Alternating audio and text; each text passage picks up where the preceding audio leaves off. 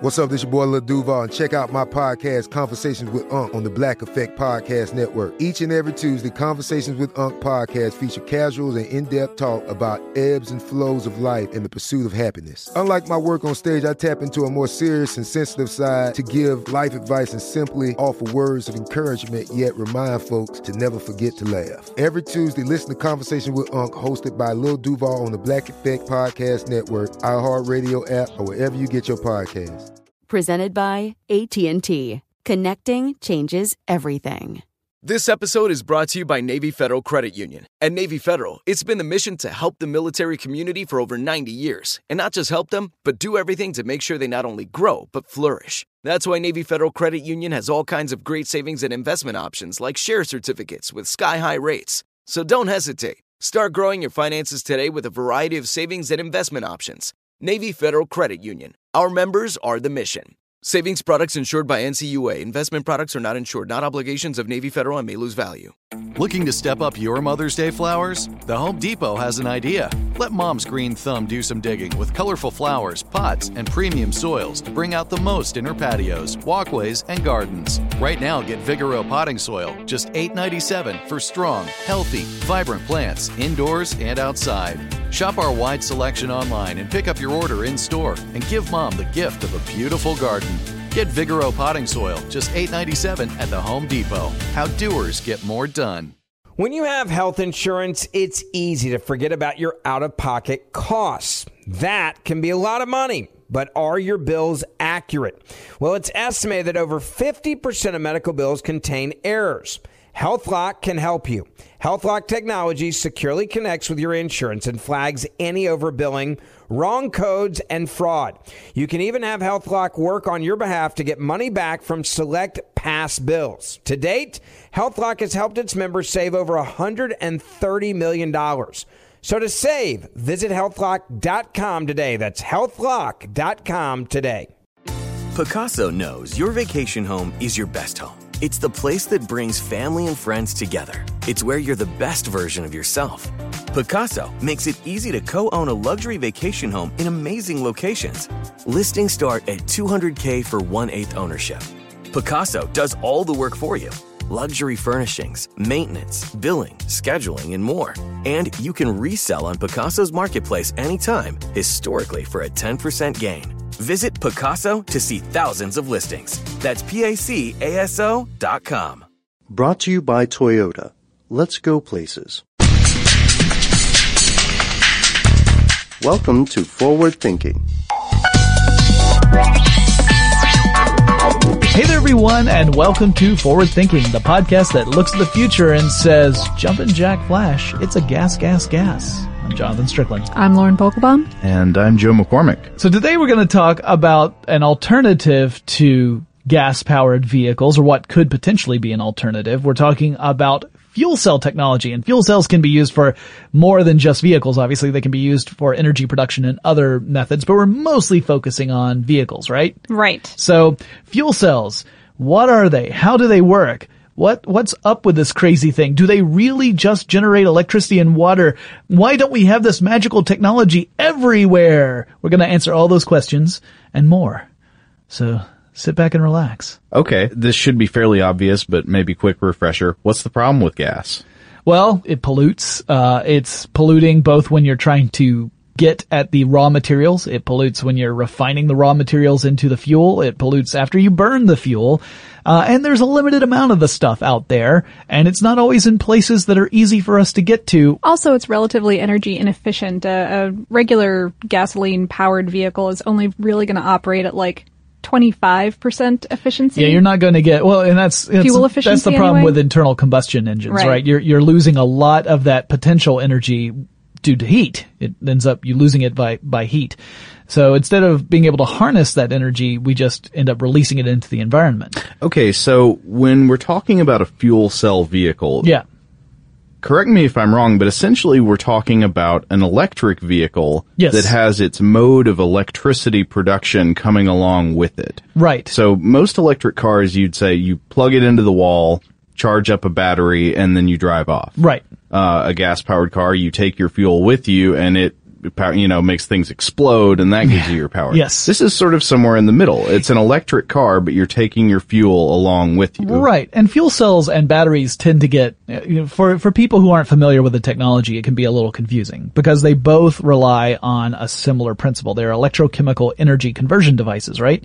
So these are devices, just rattle that off, but these are devices that use an electrochemical reaction to generate electricity. So it's a chemical reaction that, as a result, releases electrons. That's what electricity is, the flow of electrons. Right. So we then harness this release of electrons through a circuit. We usually call this a load. We put a load on a battery, and then those electrons can do work. So the classic example, something that everyone does in their physics class, is they build the basic circuit with a little light bulb, and then when you close the switch so that you've completed the circuit, the electrons hopefully, fingers crossed. Right, assuming you built everything correctly, which is pretty simple to do, but leave it to me, I can mess it up. Once the circuit is complete, the electrons can flow from one terminal of the battery through this circuit, doing the work, and then into the other end of the battery. Now, with batteries, this electrochemical process results in an inert material once the electrons come back in and those chemicals have finished their chemical reaction. They usually will last, a good long while depending upon how much load you're putting on the batteries. But eventually you get a dead battery, right? You got a battery that no longer can create electricity sufficient for you to do any work. Sure, and sometimes you can recharge that battery, right? Sure, yeah, and that's essentially reversing that process. That's when you're, instead of harnessing the electrons coming out of the battery, you're shoving electrons back in the battery, screaming the whole time until the battery has reached some level of it's returned to the state it was before you expended all the energy, more or less. Batteries, of course, lose their potency over time. Less and less of the battery will recharge, so that eventually you have to replace them anyway. You'll realize that, like, anyone who's owned any electronics for any length of time is like, I remember when the battery life on this thing was great, but now it doesn't last half as long as it used to. And it's not just your imagination. It really does happen. And there are other things that can happen that make that process go more quickly, which is something you don't want to do. Well, fuel cells are similar to batteries in that you have this electrochemical process, but they're different in that instead of having a set amount of chemicals contained within the unit, you have fuel going into the fuel cell to continuously replenish it, and that is what allows the electricity to continuously generate as long as you have fuel to put into the cell. Okay, so the chemicals we often hear about in batteries are things like maybe lithium or like, say, lead in old nickel, batteries. cadmium. Something like that. What are the chemicals we're talking about in a fuel cell, and how do they actually produce electricity on the molecular level? Excellent question. Okay, so they are these very exotic chemicals, okay? You've got hydrogen. Stop me if I start getting like crazy here. You got hydrogen and you've got oxygen. Okay, so you got what stars are made of and what we breathe. Yes, exactly. So hydrogen and oxygen. Now, there is a particular molecule that 2 atoms of hydrogen and 1 atom of oxygen will form if they all get buddy-buddy with each other, which we call water. Right. H2O. So, basically what you're doing is you're creating a chamber where hydrogen and oxygen want to get together, being, I'm anthropomorphizing obviously, but they have a tendency to get together to form water. Chemically speaking, they want to. So it's kind of like a tank with 2 sides. Right. And you have a divider in between the two that keeps it from doing this just naturally. And what this divider has also on it, this is an electrolyte membrane in the case of the fuel cells we'll be talking about today. Different fuel cells use different electrolytes. Some use them in membrane form. Some use some molten material. It all depends upon the actual type of fuel cell. But for fuel cell vehicles, they tend to be this kind of permeable, semi-permeable membrane. It looks like plastic wrap. Sure. Okay, so this is the electrolyte. It allows positively charged particles to pass through, but not negatively charged particles. All right, now. Coated on this electrolyte membrane is a catalyst. Now, a catalyst, for those who don't remember their chemistry, is something that facilitates a chemical reaction. It's sort of a third-party negotiator. Yeah, it's one of those things like, hey, let me make things a little easier on you. Mm-hmm. You know, it's the travel agent. Let me introduce you to my friend. Yeah. So in this case, with a lot of the permeable membrane fuel cells, it tends to be a really exotic and expensive material like platinum, but in nanoparticle form. So you've crushed this stuff into particles that are a billionth of a meter in diameter. I mean, tiny, tiny little particles, smaller than what a light telescope could pick up. All right, so you've coated this membrane with that stuff. And you pressurize the hydrogen and you force the hydrogen against this membrane. The catalyst tells the hydrogen, hey, I'll let you through, but you gotta lose those electrons you're carrying. And hydrogen carries 1 electron, right? So the hydrogen ditches the electrons, becomes positively charged ions. Because it's a positively charged ion, it can now pass through that membrane and get over to where all the oxygen atoms are on the other side. But if it has to lose electrons to become positive, where do those electrons go? Well, see, first of all, the electrons really want to get back with those hydrogen ions, right? Positive and negative charges, they attract one another. But there's no way they can go through that membrane. However, you've been clever. You've created a back door so that the electrons can scoot through the back door, rush down the hallway, maybe pushing some buttons along the way, and then get to the other side of the chamber and then recombine with their hydrogen buddies and the oxygen new buddies and form water. So in this case, you are actually harnessing the electricity by creating this pathway for the electrons to pass through. That's the anode side of the fuel cell. They come in on the cathode side of the fuel cell. That's where the oxygen is, and where the hydrogen comes in to combine with the oxygen to form water. So your end result with your basic hydrogen-based fuel cell, assuming that you don't have any other funky things going on with the electrolyte, is that you get electricity, you get water, and you get heat. Nice. Those are your outputs. So you don't have any other, I mean, water vapor is a greenhouse gas, but you don't have any other like toxic gases that are created as a result of this reaction. So basically the process is, it's kind of like you tear children away from their loving parents and force them to run through a hall in order to get back to their parents, but as they run through the hall, they've got to turn a crank. Or you want to go to a popular nightclub. Uh-huh. Where all the attractive young people are inside, but the bouncer realizes that you are not an attractive young person. I'm talking about myself here. And so you run around the back and find a back door to get in so that you can get into the nightclub. But immediately you get exhausted. But unbeknownst to you, you're on a hamster wheel generating energy for the popular young people to dance to. Yeah. Okay. Yeah. Which is, that's how Daft Punk started. Cool. Little known story. Good in historical this process, what the running toddlers and the electrons and Jonathan going to the back door of the club all have in common is they don't produce greenhouse gases. Well, maybe water vapor, but but there's nothing toxic. You don't have there's no carbon dioxide in this kind of fuel cell. I say in this kind of fuel cell because there are other types, depending upon the electrolyte being used or the method being used, that do create some carbon dioxide as a result. Right. I'll talk about one of those in a little bit, because it's one that, it was one of those news stories that exploded a couple of years ago when it first hit the tech circles.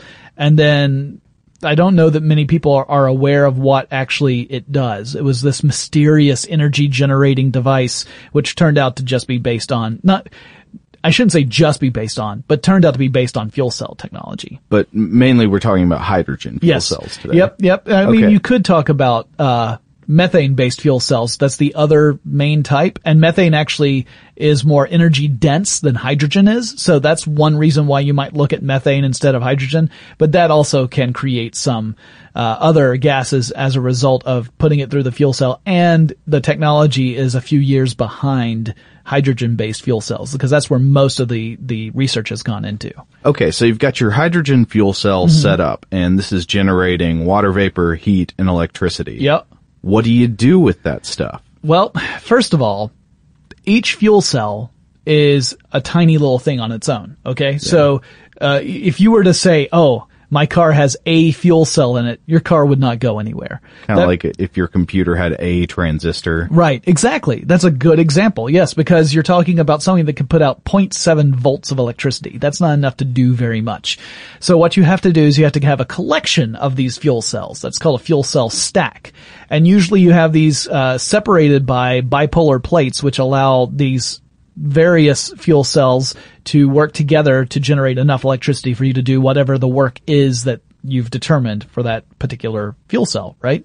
So once you have enough of them to generate enough electricity to do what you want to do, then that electricity obviously does whatever it's supposed to do. In the case of a fuel cell vehicle, it's providing power to an electric motor. So just as a battery would provide the electricity to an electric motor in a traditional electrical vehicle, the fuel cell would do that for this one. The water vapor would be essentially vented. It's exhaust. So you'd lose that. And the heat would just be released to the atmosphere as well. Now, I should also say that fuel cells, the different types, operate at different temperatures for the optimal performance, right? There are some fuel cells that do really well at temperatures that are pretty typical for what you would find in a car engine. So that would be okay. The membranes are a little tricky because some of them are very delicate, and as temperatures drop, the membranes become vulnerable to that. So that's actually a problem with some fuel cells, is trying to figure out if you happen to be someone who operates a vehicle and say our friends to the Great White North, a fuel cell vehicle might not be the best choice because that membrane could be damaged in the winter. Right. That's a problem with a lot of fuel cells, actually. Yeah. Even the larger ones that operate at much higher temperatures. Oh, yeah. I mean, because they heat up to 600 or 800 degrees Celsius. That's Celsius, not Fahrenheit, right. Kids. It's heating that much and then cooling it back down to room temperature can create a lot of corrosion within the materials that it's made of. Right. You don't want to have to shut it down more frequently than necessary, because when it's at the optimal temperature, it's performing like gangbusters. But then once you have to shut it down, then obviously you have to take in more energy just to cool it down and then to heat it back up to get it to the right temperature. So it sounds like even though we've heard about fuel cells mostly being used in application with cars, they'd actually be easier to use in sort of like a stationary system infrastructure, maybe powering a factory or something like that. Yeah, factories. There are even power generation plants that use fuel cells. These are ones that tend to use the ones you're talking about, Lauren, the ones that operate at really high temperatures.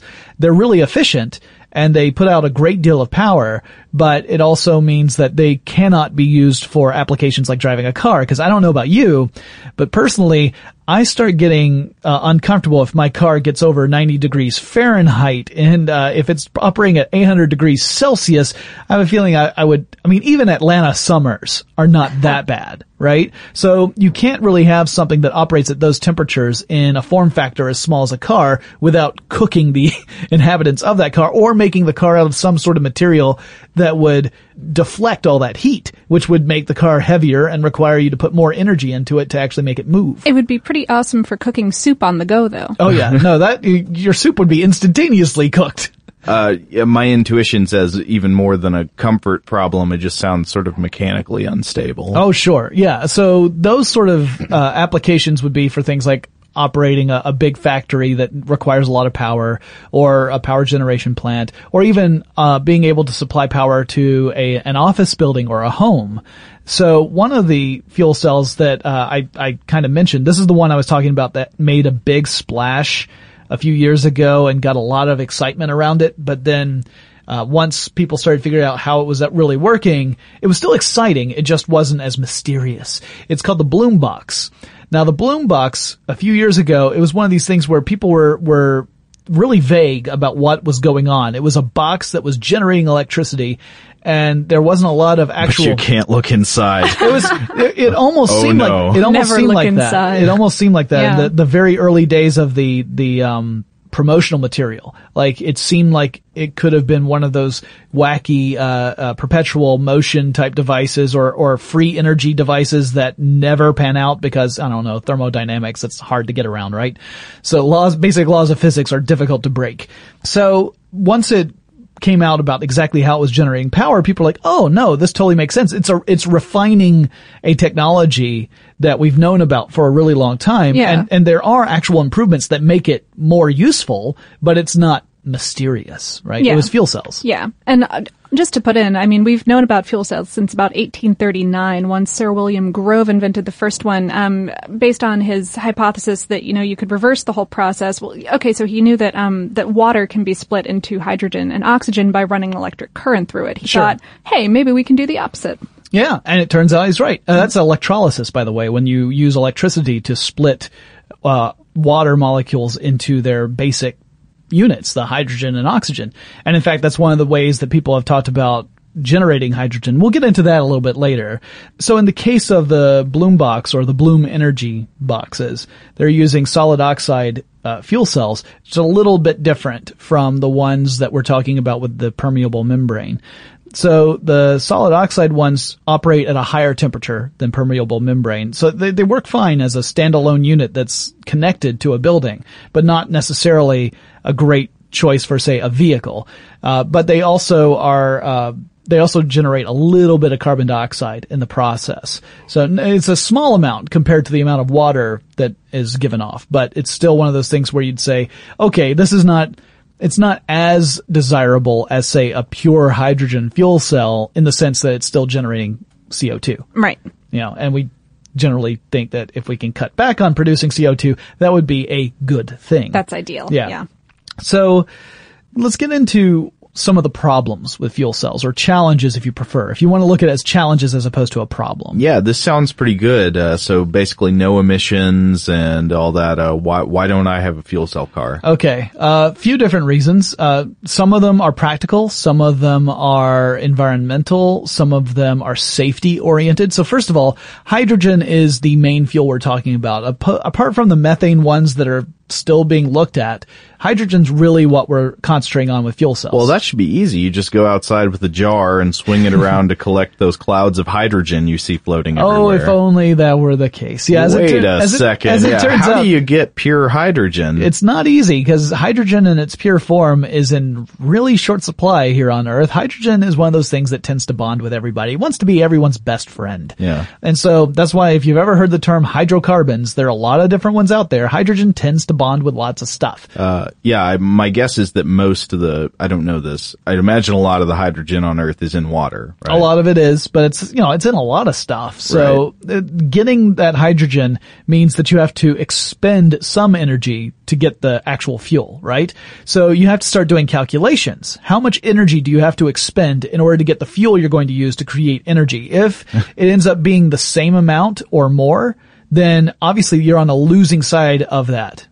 Yeah, so if you imagine you go back and use electrolysis to get the hydrogen out of the water, you have to create electric current to get pure hydrogen to put in your fuel cell to create electric current. Right. So how are you getting the original electric current? And even your ideal fuel cell vehicle kind of thing would only be operating at maybe 60-65% efficiency. Yeah, that's on the high end too. Yeah. So you're talking about how you're still losing some of that potential energy, right? Some of it's just going into heat and not driving your car, so you have to worry about that as well. So there are all these things you have to take into account. One thing you could do is, if you really wanted to, you could build a solar farm to generate the electricity to zap the water to make the hydrogen to make the cars go, and the green grass goes all around and around.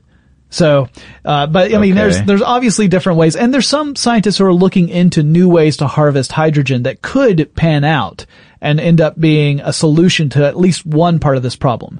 But that's just one part. Right. Even if we did have unlimited access to unbonded hydrogen, we would have to have some kind of infrastructure in place in order to get the hydrogen to you, Joe, with your fancy fuel cell vehicle. I imagine. See, hydrogen is probably harder to transport than something like gasoline or oil, isn't it? Because that's a liquid. Yeah, you end up pressurizing this gas. Also, by the way, hydrogen, a little bit flammable. Yes. So, I don't know if you ever watched this video that went viral a few years ago about the Hindenburg. More than a few years ago, I think. But well, hey, some of us are older than others. Too soon. Too soon? Oh, the humanity. Hydrogen is very flammable. It's very dangerous stuff. And so there are valid safety concerns about putting this stuff into pressurized canisters, because you can't. Another part of the problem is because it's less energy dense than other fuels. In order for you to have enough of it to make your car go as far as you want it to, more volume. You need more volume, which means you can't carry unlimited volume because you don't have unlimited space. So you have to cram more and more of it into a pressurized canister. Unless you have a TARDIS.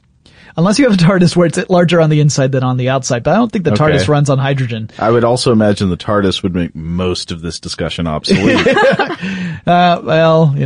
Pshaw. All right, so barring any sonic screwdrivers entering into the conversation, you have to have pressurized canisters to hold this stuff. And so there's a danger issue. There's also the building the infrastructure so you can get the hydrogen to where it needs to be. That's obviously a multi-billion-dollar problem, right? To build out an infrastructure. We have such an established infrastructure, particularly in the United States, for gasoline. And then also for diesel fuel as well, but mainly gasoline for most of the cars that are on the road in the U.S., that are at least, consumer cars, not necessarily municipal vehicles or whatever.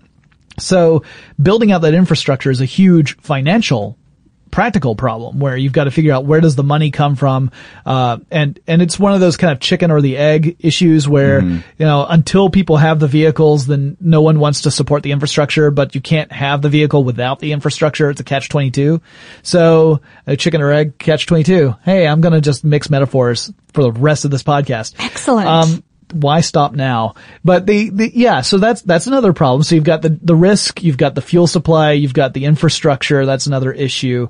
These are all non-trivial problems. It doesn't mean that we should turn away from the challenge because this is a very promising way of delivering energy in multiple respects, not just with vehicles. But it does mean we have to keep that in mind when we look at the problem. Absolutely. Here in the U.S., we do have the Hydrogen Fuel Initiative, which funds research into fuel cells and all of this infrastructure and chemistry and physics of the entire thing, with the goal of having a cost-effective method of making this go by 2020. Right. Some people have said that it's a good start, but that the program itself is possibly more modest than what the challenge requires. Oh, absolutely. That's probably the best political way to say that. Yeah. There are other countries, obviously, that I don't mean to alarm you, but there are other countries besides the United States. I know. I've been lied to all my life. Yeah. Some of them even celebrated New Year's before we did. That's just treason. Yeah, it's some of them don't even celebrate the 4th of July. I don't get it. Yeah, what's up with that? Anyway, we do acknowledge there are other countries in the United States. Obviously, we live here in the U.S., so a lot of our focus is on the U.S., but there are other countries that are also looking into hydrogen, some of which have employed more hydrogen vehicles than you would see in the U.S., percentage-wise.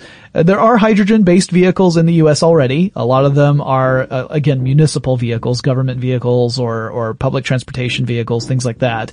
But there aren't that many consumer ones just because there aren't that many places where you could refuel. So that's, until we solve that problem, then clearly that's gonna hold things back.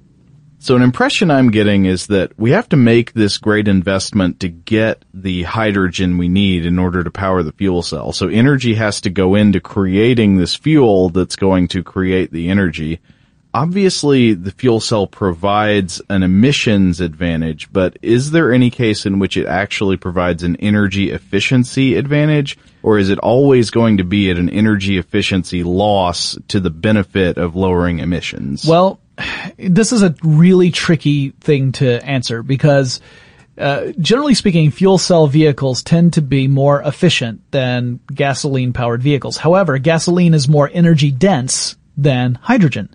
So you've got multiple factors here. So how do you measure that? You could measure it in how far you could travel on one full tank, right? That would be one way of saying it. So if you could have a hydrogen-based vehicle and on a full tank, it could travel further than your average gasoline-powered vehicle, and you've got fewer emissions involved. On the face of it, at least on just the vehicle side of this equation, the hydrogen one comes out ahead, right? Mm-hmm. Literally ahead because it could travel further. But then you have to look, like you were saying, at the back end. How much energy? Production process. Right. But see, generating gasoline also requires energy. You have to expend energy to get the petroleum. You have to expend energy to refine it. You have to spend energy to ship that gasoline to where it needs to be. It's such a huge problem that, a huge consideration that I don't have an answer for you simply because I don't have enough information from all of these different aspects to boil it all down and finally, make that bar graph, right? Of which one comes out on top. So, and even when you take conventional electric batteries into the equation too, you're charging those from a wall socket, And where is that electricity coming from? Is it coming from a coal-powered plant? We've said that several times in this show because it bears repeating. Sure. Because it's one of those things that we easily take for granted. You think, electricity, that's clean energy. You're not creating any emissions. Well, it all depends on how that electricity was generated in the first place. Yeah. Sure. And the numbers that I've seen on electric car batteries, since I've mentioned, the other two range from the 20 to 25% of gasoline-powered vehicles all the way up to 60 to 65%, depending on where you're getting that energy to charge the battery. Yeah. So, I mean, like I said, there's a lot of different considerations here. It would also depend on how are we creating the energy where we're getting that hydrogen, right? Yeah. What are we using to get to the hydrogen? If we're using petroleum-based products or petroleum-based fuel sources for us to be able to get the hydrogen, we've really just shifted the problem to a different side, right? Mm-hmm. It's just like any power generation. You have to look at where's that energy coming from ultimately, besides the sun. And even if you use a solar farm in order to drive all this, then how are you creating those photovoltaics that are driving the solar farm? Yeah, well, I guess everything you'd eventually have to look at in terms of relative, it's going to take some energy to make this thing, but is it less than what? Mm-hmm. Yeah. And are you producing fewer emissions at the end? Yeah. Now, it could mean that it may be that, maybe getting the hydrogen requires less energy. Let's just say for a moment that let's say we found a way to get hydrogen. It takes less energy than it would take for us to get petroleum and then refine that into gasoline. However, maybe there's also the possibility that by getting that hydrogen, it actually creates a more environmentally damaging process than, say, getting petroleum would be. That's a possibility too. And then you have to sit there and say, well, from an energy perspective, now hydrogen makes sense. But from an environmental perspective, it might not. You have to take all of that into consideration. I certainly accept that in the abstract. I am trying to picture what that hydrogen environmental crisis would be. I'm not sure. If you're getting all of your, I certainly accept there could be something. Hypothetically, if you're getting all your hydrogen from water, and there are people who would make the argument of, well, we've already got this water location problem where there are places in the world that have limited to no access to clean drinking water, and you're using water to create fuel. There's a perception issue there. Even if you were to argue, well, just based on logistics, getting water from this one part of the world to take it to this other part of the world that has less access doesn't make a whole lot of sense in any other practical application. It's still a perception problem. Yeah. Of course, if your cars produced water. So Joe just wants to, and this is not a lie, Joe just wants to see a fuel cell in operation and have an exhaust pipe that's dripping water into a glass and then watch me drink it. That's what Joe wants. I mean, this is a literal conversation that we have had multiple times. And yes. Here's the thing. I'd do it because you're talking about hydrogen and oxygen combining to form pure water. It's probably cleaner water than I would get anywhere else. I mean, assuming that the exhaust pipe isn't made of pure lead or something like that. Well, yeah, if I drink it like it's delicious, but I'm blind now, then obviously I've made a terrible decision. Never trust Joe, I think, is the moral of this story. Well, we wanted to talk a little bit. I actually can chat just a bit about the Toyota vehicle that's a concept vehicle. It's a prototype vehicle. So we're recording this the week before Jonathan's about to head out to CES. Yeah, and I'm going to get a chance to see one of these concept vehicles in person. I don't know which one specifically I'm going to see because Toyota's actually made a few of them. Mm-hmm. And just for full disclosure, Toyota is, of course, the sponsor of the show. Forward thinking. Yeah. Yep. Mm-hmm. Yep. So, and Toyota's not the only auto manufacturer that's created a fuel cell vehicle. There are others as well, but it's the one that I'm familiar with because I've been doing research for my trip.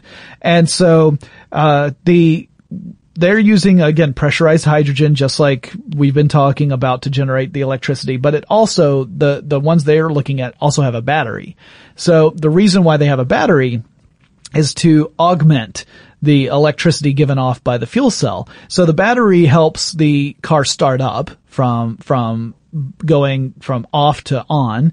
It also helps in low energy applications. So when you're accelerating to get to cruising speed, once you hit cruising speed, it switches over to fuel cell. And then if you ever hit like a really steep incline and your car needs more energy, it'll tap into the battery for extra power to provide the oomph needed to take on whatever that happens to be. That's really interesting. So this is a different kind of hybrid than we're used to hearing about. Normally a hybrid would be combination gasoline and electric power, right, but like wall socket electric power. Right. this is a hybrid of fuel cell fuel and electric power. Yeah. Well, would it also have wall socket electric power, Yes. or is the battery? It's not that the battery is also fueled by the fuel cell. No. The way it works is that you would charge your battery just like you would with an electric vehicle. It would also have regenerative braking, so that when you were braking, it would start to regenerate that into to recharge the battery. But and I assume that the fuel cell also could provide some electricity to recharge the battery, but that just seems silly. At some point you're like, well, you're losing energy on all of these transactions, right? So, right. Also, I'm wondering about the power output of this vehicle, because if normally we rely on a gasoline engine to back up an electric battery, then if we're relying on an electric battery to back up a hydrogen fuel cell. Well, I can tell you that according to Toyota, their FCHV ADV, FCHV Advanced vehicle. Oh, of course. They like letters over there. All right, so you've got pressurized hydrogen tanks that are essentially on the bottom of the car. It's more like a SUV. Do they glow purple? Like I'm sure you could get neon highlights if you wanted to, but they don't on their own glow purple. Sorry. I'm If they glow serious. purple on their own, you may need to seek shelter. No, they don't glow purple, but they have these tanks on the bottom of the car, and it intakes oxygen just as you drive. So it's pulling oxygen in from air intake vents on the front of the vehicle. On a full tank of hydrogen, actually technically I think it's 2 tanks, because I think they have 2 side by side. But when it's fully fueled, this vehicle can go 830 kilometers, which is about 516 miles, which is further than a lot of gasoline powered vehicles Yeah, can I go. think 300 is about the average for gasoline For a long powered. time, the electric car industry, they were saying, oh, we need to crack that 200 miles on a single charge, or else no one will ever want these things. And so it shows how far we've gone, because with that battery and the fuel cell combination, that allows this vehicle to have a much further range than what you would get with just one or the other. And so at 516 miles, that's pretty impressive. So I would say that I don't know how fast, I don't know what the top speed of this vehicle is, but it certainly has the range that someone would typically look for when looking at a vehicle. And so I think it's really an interesting approach. I'm really looking forward to seeing some of this stuff in person and talking. I'm going to get a chance to talk to some of the experts who developed the technology that was being used in these vehicles. And that's also really exciting. The idea that I get to talk to some of the engineers who, this is what they do. They develop these and refine them so that they can become a viable technology that we could use in the future. And that to me that's the best part of my job, is being able to talk to the folks who actually make the stuff I talk about. So I'm looking forward to it. But as I said, there are other auto manufacturers that are working on fuel cell vehicles. And of course, like I said, there are also some fuel cell vehicles that are out there already. There are also some vehicles that run on hydrogen, but they are combustion engines. So it's hydrogen as combustion, as a combustible fuel, as opposed to a fuel cell. Huh. Yeah. I wouldn't even know.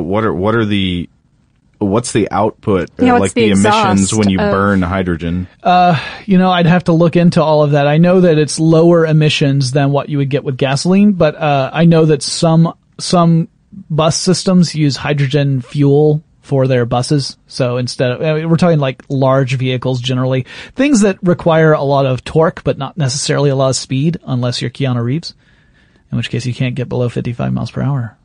Yeah, we know how it works, Jonathan. Do you We were alive in the 90s. I was just wondering. I didn't know if you were old enough to get into the movie theater when that came out. I think we probably both saw that on HBO. Not HBO. I saw it edited for television. Oh, yeah. So a lot that's of the best one. All the expletives are, a lot of the vulgarities turned into ers and Yeah, those are the best. All right. Anything else you guys have to say about fuel cells before we wrap up? I want one. Yeah, I do too. Yeah. And that's the thing. There are actually science kits out there that sell fuel cells where you can get like a little model car that runs on fuel cells. We should totally get one for the office. Yeah, We I would should. actually love a little model, like one of those table demonstrations they have, like the clear ones. Because a lot of people have probably done it the other way around. You've tried electrolysis, right? Like Yeah. you run a current through some water and make little bubbles and like, ooh, cute bubbles. But this would do the opposite. Yeah. So, we'll look into that. But at any rate, if you guys out there have anything you want to say, you want to join in on this conversation, or you want to see all the other stuff that we create in Forward Thinking, go to fwthinking.com. That is our home site. You're going to find all the podcasts there, the blog posts, the videos are all there. And remember, you can touch base with us on Google+, on Twitter, and Facebook. Our handle is FW Thinking. We look forward to hearing from you, and you'll hear from us again really soon. For more on this topic and the future of technology, visit forwardthinking.com.